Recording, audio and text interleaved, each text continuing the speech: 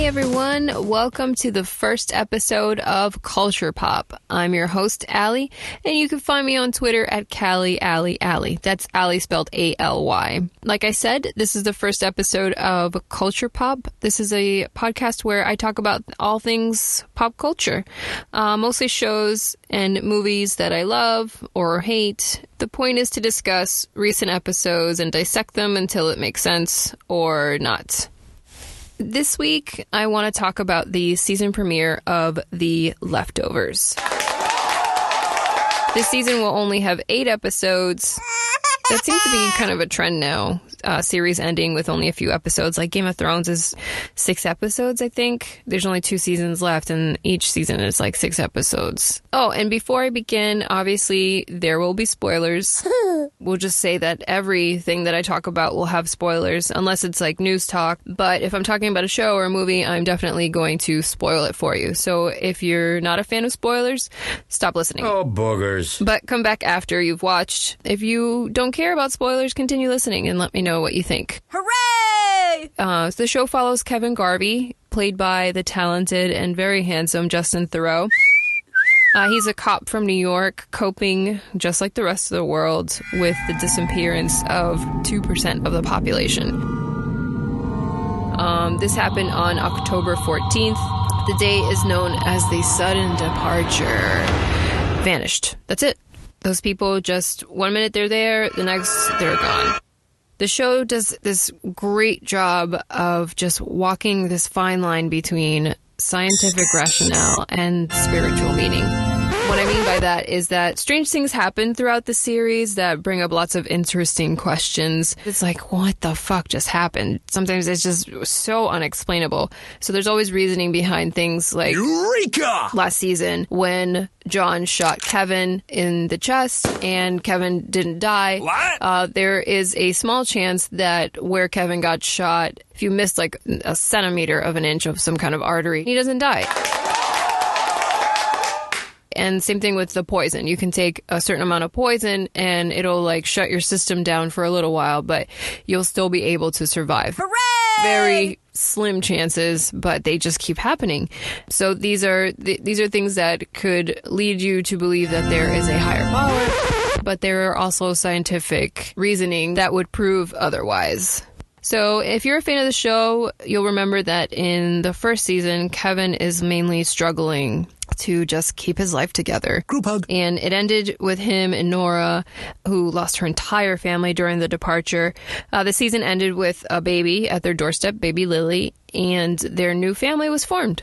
They just decided that they were going to stay there and try to get through this time in the world together. Yay! Season 2 was a wild one for Kevin. Not that season 1 wasn't wild, but this one was pretty crazy in that Kevin starts to go really, really crazy. Patty, the leader of the guilty remnant, who was actually supposed to be dead, now she lives inside Kevin's hallucinations, and he can't differentiate between what's going on in his head and reality. What's happening? Patty's pretty much coaching Kevin through a suicide, and she's just guiding him to his death, and somehow Kevin figures out a way to cheat death and actually learned how to die and come back. What? He's like a pro at it now. Crazy shit. Anyway, the show is awesome. And season 3 picks up after season 2 left off. I'm not the religious type or anything, and I've never read the Bible, but the show references Bible stories and religious movements all the time. And it forces me to do research. You know, I don't get some of the symbolism or some of the references. And the show there's so many layers to the show, and every scene and every word has a deeper meaning. And I always want to know what it's about. It's fun. It's like a game. So the opening scene to this episode was in reference to The Great Disappointment. The Great Disappointment is from what I read, a reaction to these people that followed this guy. He was a Baptist preacher, and his name was William Miller. And he kept saying that Jesus Christ was coming back to Earth in 1844. Hallelujah! And no matter how many times this guy changed the date, Jesus never came. So in the opening scene, we see this preacher and all his followers. It almost looks like he's doing it mathematically. He's looking for a date when Jesus will come. He keeps writing different dates down on this blackboard to take them all to heaven. I guess this is known as the rapture. And doves would come every day to their village with messages strapped to them. He kept writing these dates on the blackboard, and I'm guessing the little messages had dates on them. I love how one of the dates is January 21st. That was the day after the inauguration this year in 2017. On January 21st, everybody needed Jesus. So anyway, this redheaded woman, she has such blind faith, and it doesn't matter how many times the preacher had it wrong, she just continues to climb this ladder. So the preacher would put a date on the board, and then let's say that date was tomorrow, that tomorrow everyone would climb to their roof of their house and wait for God to come. They did this a few times and nothing ever happened. At first, everyone was doing this. Everyone was climbing. They were all for it. The whole village. And every time, nothing. Until eventually, everybody just stopped climbing ladders except her. This redheaded woman just kept going. And each time, I'm sure the disappointment weighed a little heavier on her soul. It couldn't have been good for her. Her husband and her son decided to just leave her because... I mean, she was going crazy. She lost everything for it. She lost everything for her faith. And in the end, we don't really see what happens to them. We just see her climb the ladder. It rains the final night we see her, it's pouring rain, which I guess is in reference to the Great Flood. And then that leads into like Noah's Ark and stuff like that. See, I know a little bit about the Bible. I do my research. Anyway, so this whole sequence kind of sets the tone for the entire episode and maybe the entire season. The theme of the episode seems to be that history repeats itself. And we see callbacks and flashbacks throughout this episode, which is really great. So we hop over to Jordan, Texas, where Evie and Meg are having a conversation. Well, Evie's writing things down and Meg is responding to her. Evie asks Meg, what are we waiting for? Which is very cryptic and I don't really know what it means. And then a bomb comes flying down on them and they die. In the book, the Guilty Remnant are a very religious cult. Either way, they're really scary in their silent ways. They really want people to just remember those who departed, but they're so mean about it. And I don't know, they're just creepy. And I guess that's just how radical organizations start. People who believe in something so strongly, they'll go to extremes just to make the whole world believe what they're believing in. And in the end, I think everyone is only just trying to find a purpose, something to make sense of this crazy, crazy world that we're living in. And I'm all for that. Find your purpose. I just wish people wouldn't get so violent about it. Anyway. Flash forward to 3 years after this drone bomb hits Evie and Meg and the rest of the Guilty Remnant that were staying in Jordan. It's 14 days until the 7th anniversary to the sudden departure. Kevin has grown a full beard. He is now chief of police in Jordan. Again, he's a cop, but this time he's on a horse. Yeehaw! So Tommy is also a cop. Tommy is Kevin's adopted son with his ex-wife, Lori. Remember how Kevin's dad was also chief of police in New York? This is all just history repeating itself, as I mentioned before. Jill, I guess, is in college. I don't know, but she was only in the episode towards the end when they threw that party for Tommy. And Nora is working as the sudden departure social worker again. And I finally noticed that the baby wasn't around, Lily. I mean, I guess she wouldn't be a baby anymore because it's 3 years into the future. I can't even guess what happened. I don't know. Nora's in a cast. It's very weird. Anyway, Nora's brother, Matt, is still a preacher. But now his wife, Mary, has miraculously come out of her coma and she had a baby. But it seems a little bit like Matt is holding Mary and Noah hostage. That's the feeling you get in the beginning when they're introduced at the church where Matt is speaking. Oh, John Murphy, the firefighter that lived next door in the house next door to Kevin. The guy that was, I called him the anti-spiritual guide. He would go as far as to burn people's houses to the ground. Imagine that, a firefighter who starts fires, but also puts them out. What? He looks a little different now, like softer, like he's soft. He's grown soft. Not scary like last season. He doesn't look as rugged and as thuggish, I guess you could say, as he did last season. And he's reading palms now, which is a complete 180 this season for John.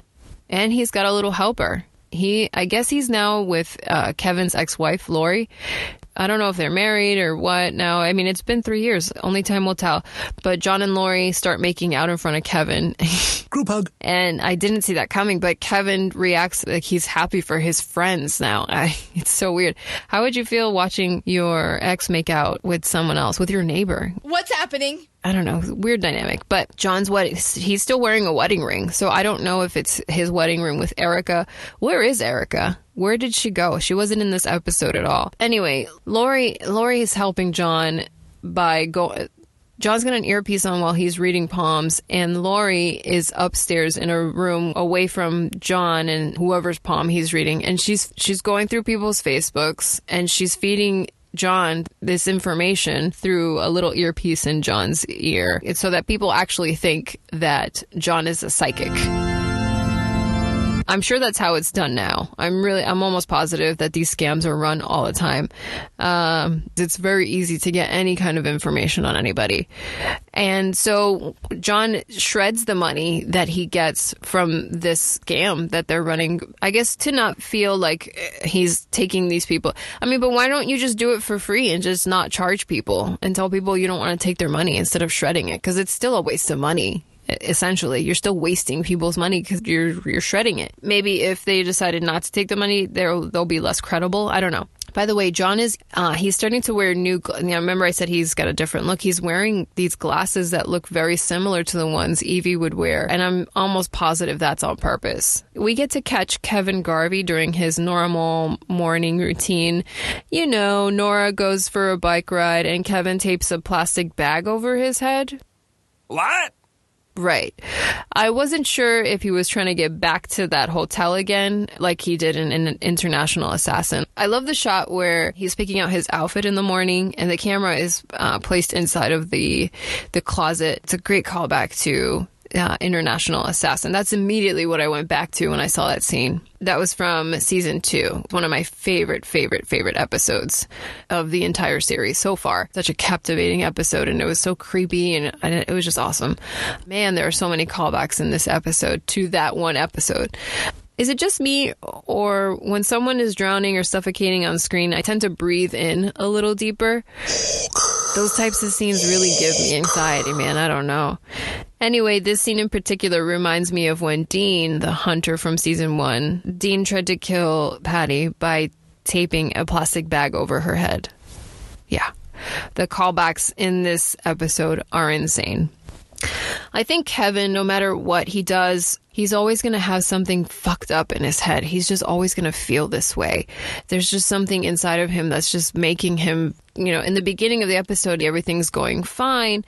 But I really think that Kevin has been through too much. Everyone has been through so much, and he's always going to need to be on that verge of death just to feel alive, just to feel like he's got a pulse. He needs to almost die. Or maybe it's not that. Maybe it's that he feels that he's invincible since he's come back. And Nora used to do kind of the same thing when she would hire people to come to her house and shoot her for money. She would wear this bulletproof vest and have people just shoot her in the chest. I just think they're both so messed up in the head that they want to feel alive. And this is the only way that they can get that feeling. They're just soulmates. Nora and Kevin are soulmates. Dean, again, the dog hunter from season 1, well, he's come back and he thinks that some dog has now taken human form. He comes to visit Kevin at the police station and he starts saying that some senator has dog DNA and that he's ultimately going to take over the world. And according to Dean, this is how the world ends. This is all over a half-eaten peanut butter sandwich, by the way. Dean comes with this cooler. I thought he was going to pull out like a finger or something, or someone's head or a hand. I don't know. I thought it was going to be something way worse, but it was a peanut butter sandwich.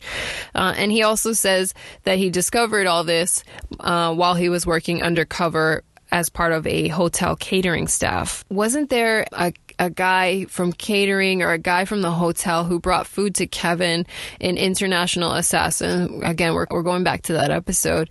Also, Kevin kills a senator in International Assassin. All this happened in the same episode. I mean, is this real, or is Kevin back in that weird limbo of between life and death? I have no idea, because I don't know. I love how the music abruptly stops halfway through the scene too. It's like Kevin is thinking back on the man that he used to be when he would quote unquote hang with Dean, this delusional crazy Kevin that didn't even know if Dean was real or just some made up character in his head. This is such a great scene. Kevin tells Dean that he's crazy. He says, everything that you think is real, this is all in your head. And then we get a flashback to Kevin, again, an International Assassin, and he's pushing young Patty into the well. When he tells Dean that this isn't real and that it's all in his head, it seems like it's some kind of mantra, and he's just repeating it himself to make him feel better and to bring him back to his reality, or to bring him back to some kind of reality. I don't know what reality we're in right now. And you don't tell a crazy person that they are crazy. This is all according to Lori, because then they end up doing something crazier, which is why Kevin drank poison after Lori told him that he was losing it.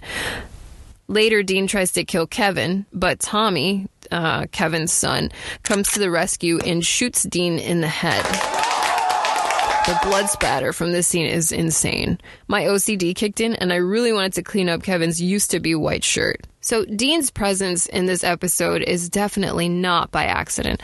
The creators definitely had Dean, who was a character from season 1, come back on purpose. Like, he was missing all of season 2. We didn't even talk about the guy, and now he's come back out of nowhere.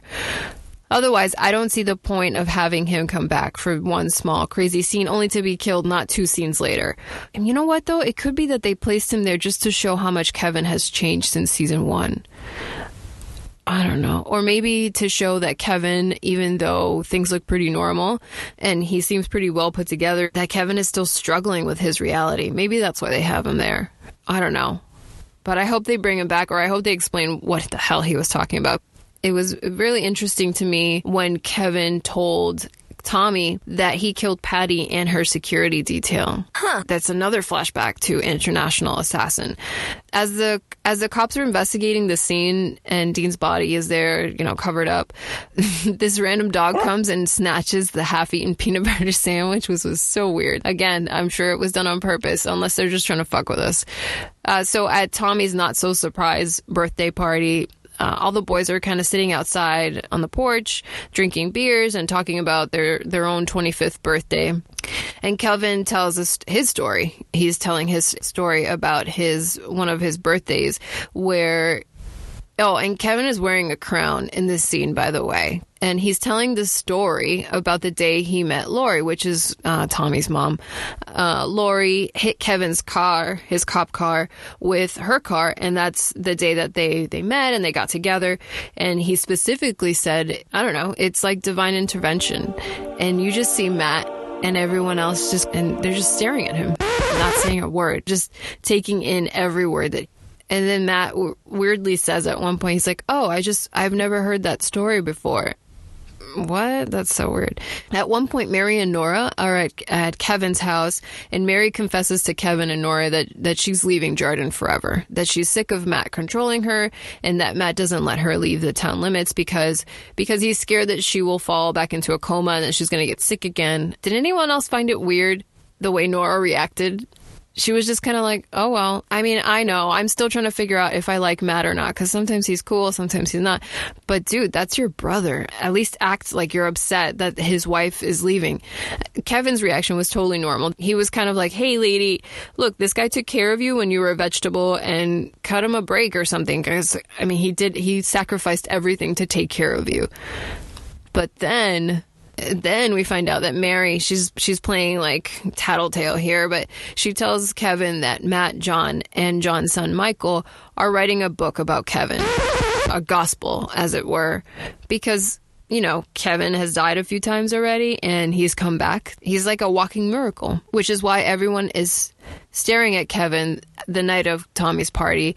They were trying to remember every word so that they could document everything he said for the book of Kevin. And this isn't unusual for Matt to do something this crazy. In the name of all things spiritual and holy, Matt is a fanatic. Yet, again, like I said, I don't really know how I'm supposed to feel about Matt. Sometimes he's an asshole and he passes out flyers with people's personal information and starts gossip around the town. And then there's the sweet side of him where he's sacrificed himself to take care of his wife, you know, when she really, really needed him, when she needed somebody, and he was there for her. I mean, I know that's his wife, but still, that same wife who now wants to leave him. You know, but it's like Kevin doesn't want to believe that he's resurrected a bunch of times. He's in complete denial. And this is that push and pull and that fine line between the mystical and the scientific. And can we prove that this happened? And can we prove that, you know, there's no other explanation for this? So again, this isn't really out of character for Matt, but what really surprised me was John Murphy. Once again, this guy was the most cynical person. This guy didn't care about anything spiritual or holy, and now he's helping Matt write this book, the Book of Kevin. Obviously, there have been a series of events that have led John towards the path of becoming a believer. You know, as he mentions, he shot Kevin in the chest and left him for dead. And then Kevin shows up at the ER a few hours later, like nothing happened. Well, not like nothing happened, but, you know, he shows up later, you know, instead of immediately after getting shot. You know what? I also think this has a lot to do with, and Kevin says this to John, it has a lot to do with the fact that Evie is now presumably dead, and that his already broken marriage to Erica apparently is ultimately destroyed, and John is just looking for a new purpose. You know, and like he says, we all can't be going through this for nothing, which is why he's on this spiritual trip. I wonder if Tommy's involved in writing the book too. Tommy would be able to provide a lot of testimonial. That's interesting. So the episode ends in what looks like Australia, and there doesn't seem to be a lot of, from the scene, there's not a lot of people, there's not a lot of civilization, it's just very lush. And someone straps 4 or 5 cages of white doves to a bike, and she rides them to a nun. Well, shortly after, we find out that this someone is an older Nora. She looks exhausted and beat up, and somehow now she goes by the name of Sarah. I don't know if this is like a parallel world that we're dealing with now. I don't know how much into the future this is. I actually can't confirm that it's actually Australia, but that's what it looks like. The nun asks her, she says, does the name Kevin mean anything to you? And she says, no. Sarah or Nora Sarah. She says no. Anyway, that's how it ends. In my opinion, this was a great season opener, full of the same mystery that led me to love this show in the first place. This is one of my top 3 favorite shows. Here are some questions that I have. I hope this show answers, since this is the last season. Number 1, what happened to Lily? The last we saw of Lily was in season 2 finale during the stampede scene. Nora is protecting Lily on the bridge so that she doesn't get trampled by the herd of people crossing over. And then Kevin and Jill have this conversation about Lily, and Jill asks Kevin how Nora is doing in regards to Lily. And Kevin tells her that him and Nora, they don't talk about it. They just don't bring it up. I just want to know what happened to Lily. Number 2, why is Nora in a cast? What happened to her arm? Will Mary and Noah actually leave Jarden? And if they do, is Mary doomed to fall back into her coma? And by the way, I love the parallel here. You know, in the beginning of the episode where we see that redheaded woman, she follows her faith so much, and she gets so involved that her husband decides to leave her with their son. And that directly mirrors Mary's decision to take her son and leave Matt, who has become a fanatic to his beliefs as well. Number 5, what is the point of Dean blowing the dog whistle? when he went to visit Kevin at the police station. In season 1, I think Kevin would have heard that dog whistle and it would have drove him fucking nuts, but not this time. And finally, why is Nora Sarah now? And what happened to Kevin? Is this after the apocalypse? Has the world ended and Nora's the only one left? Is she mad at Kevin because maybe he died on purpose? I just have so many questions, and hopefully we'll get some answers, and we won't get the same series ending like the way Lost did, where it was just very open for interpretation. Hopefully the creators can do a little bit of a better job at closing all those doors for us. I would be really pissed if that happened. If it ended like Lost, I would be really, really upset. And I don't think I'd ever watch another show from these people, even though they're fantastic writers. So anyways, let me know what you guys think. I would love to hear your thoughts over the show or over my podcasts. Again, you can tweet me at CallieAllieAllie. My blog is at www.allieallielately.com. That's Allie spelled A-L-Y. I am off to make a peanut butter sandwich. So until next week, have a good one.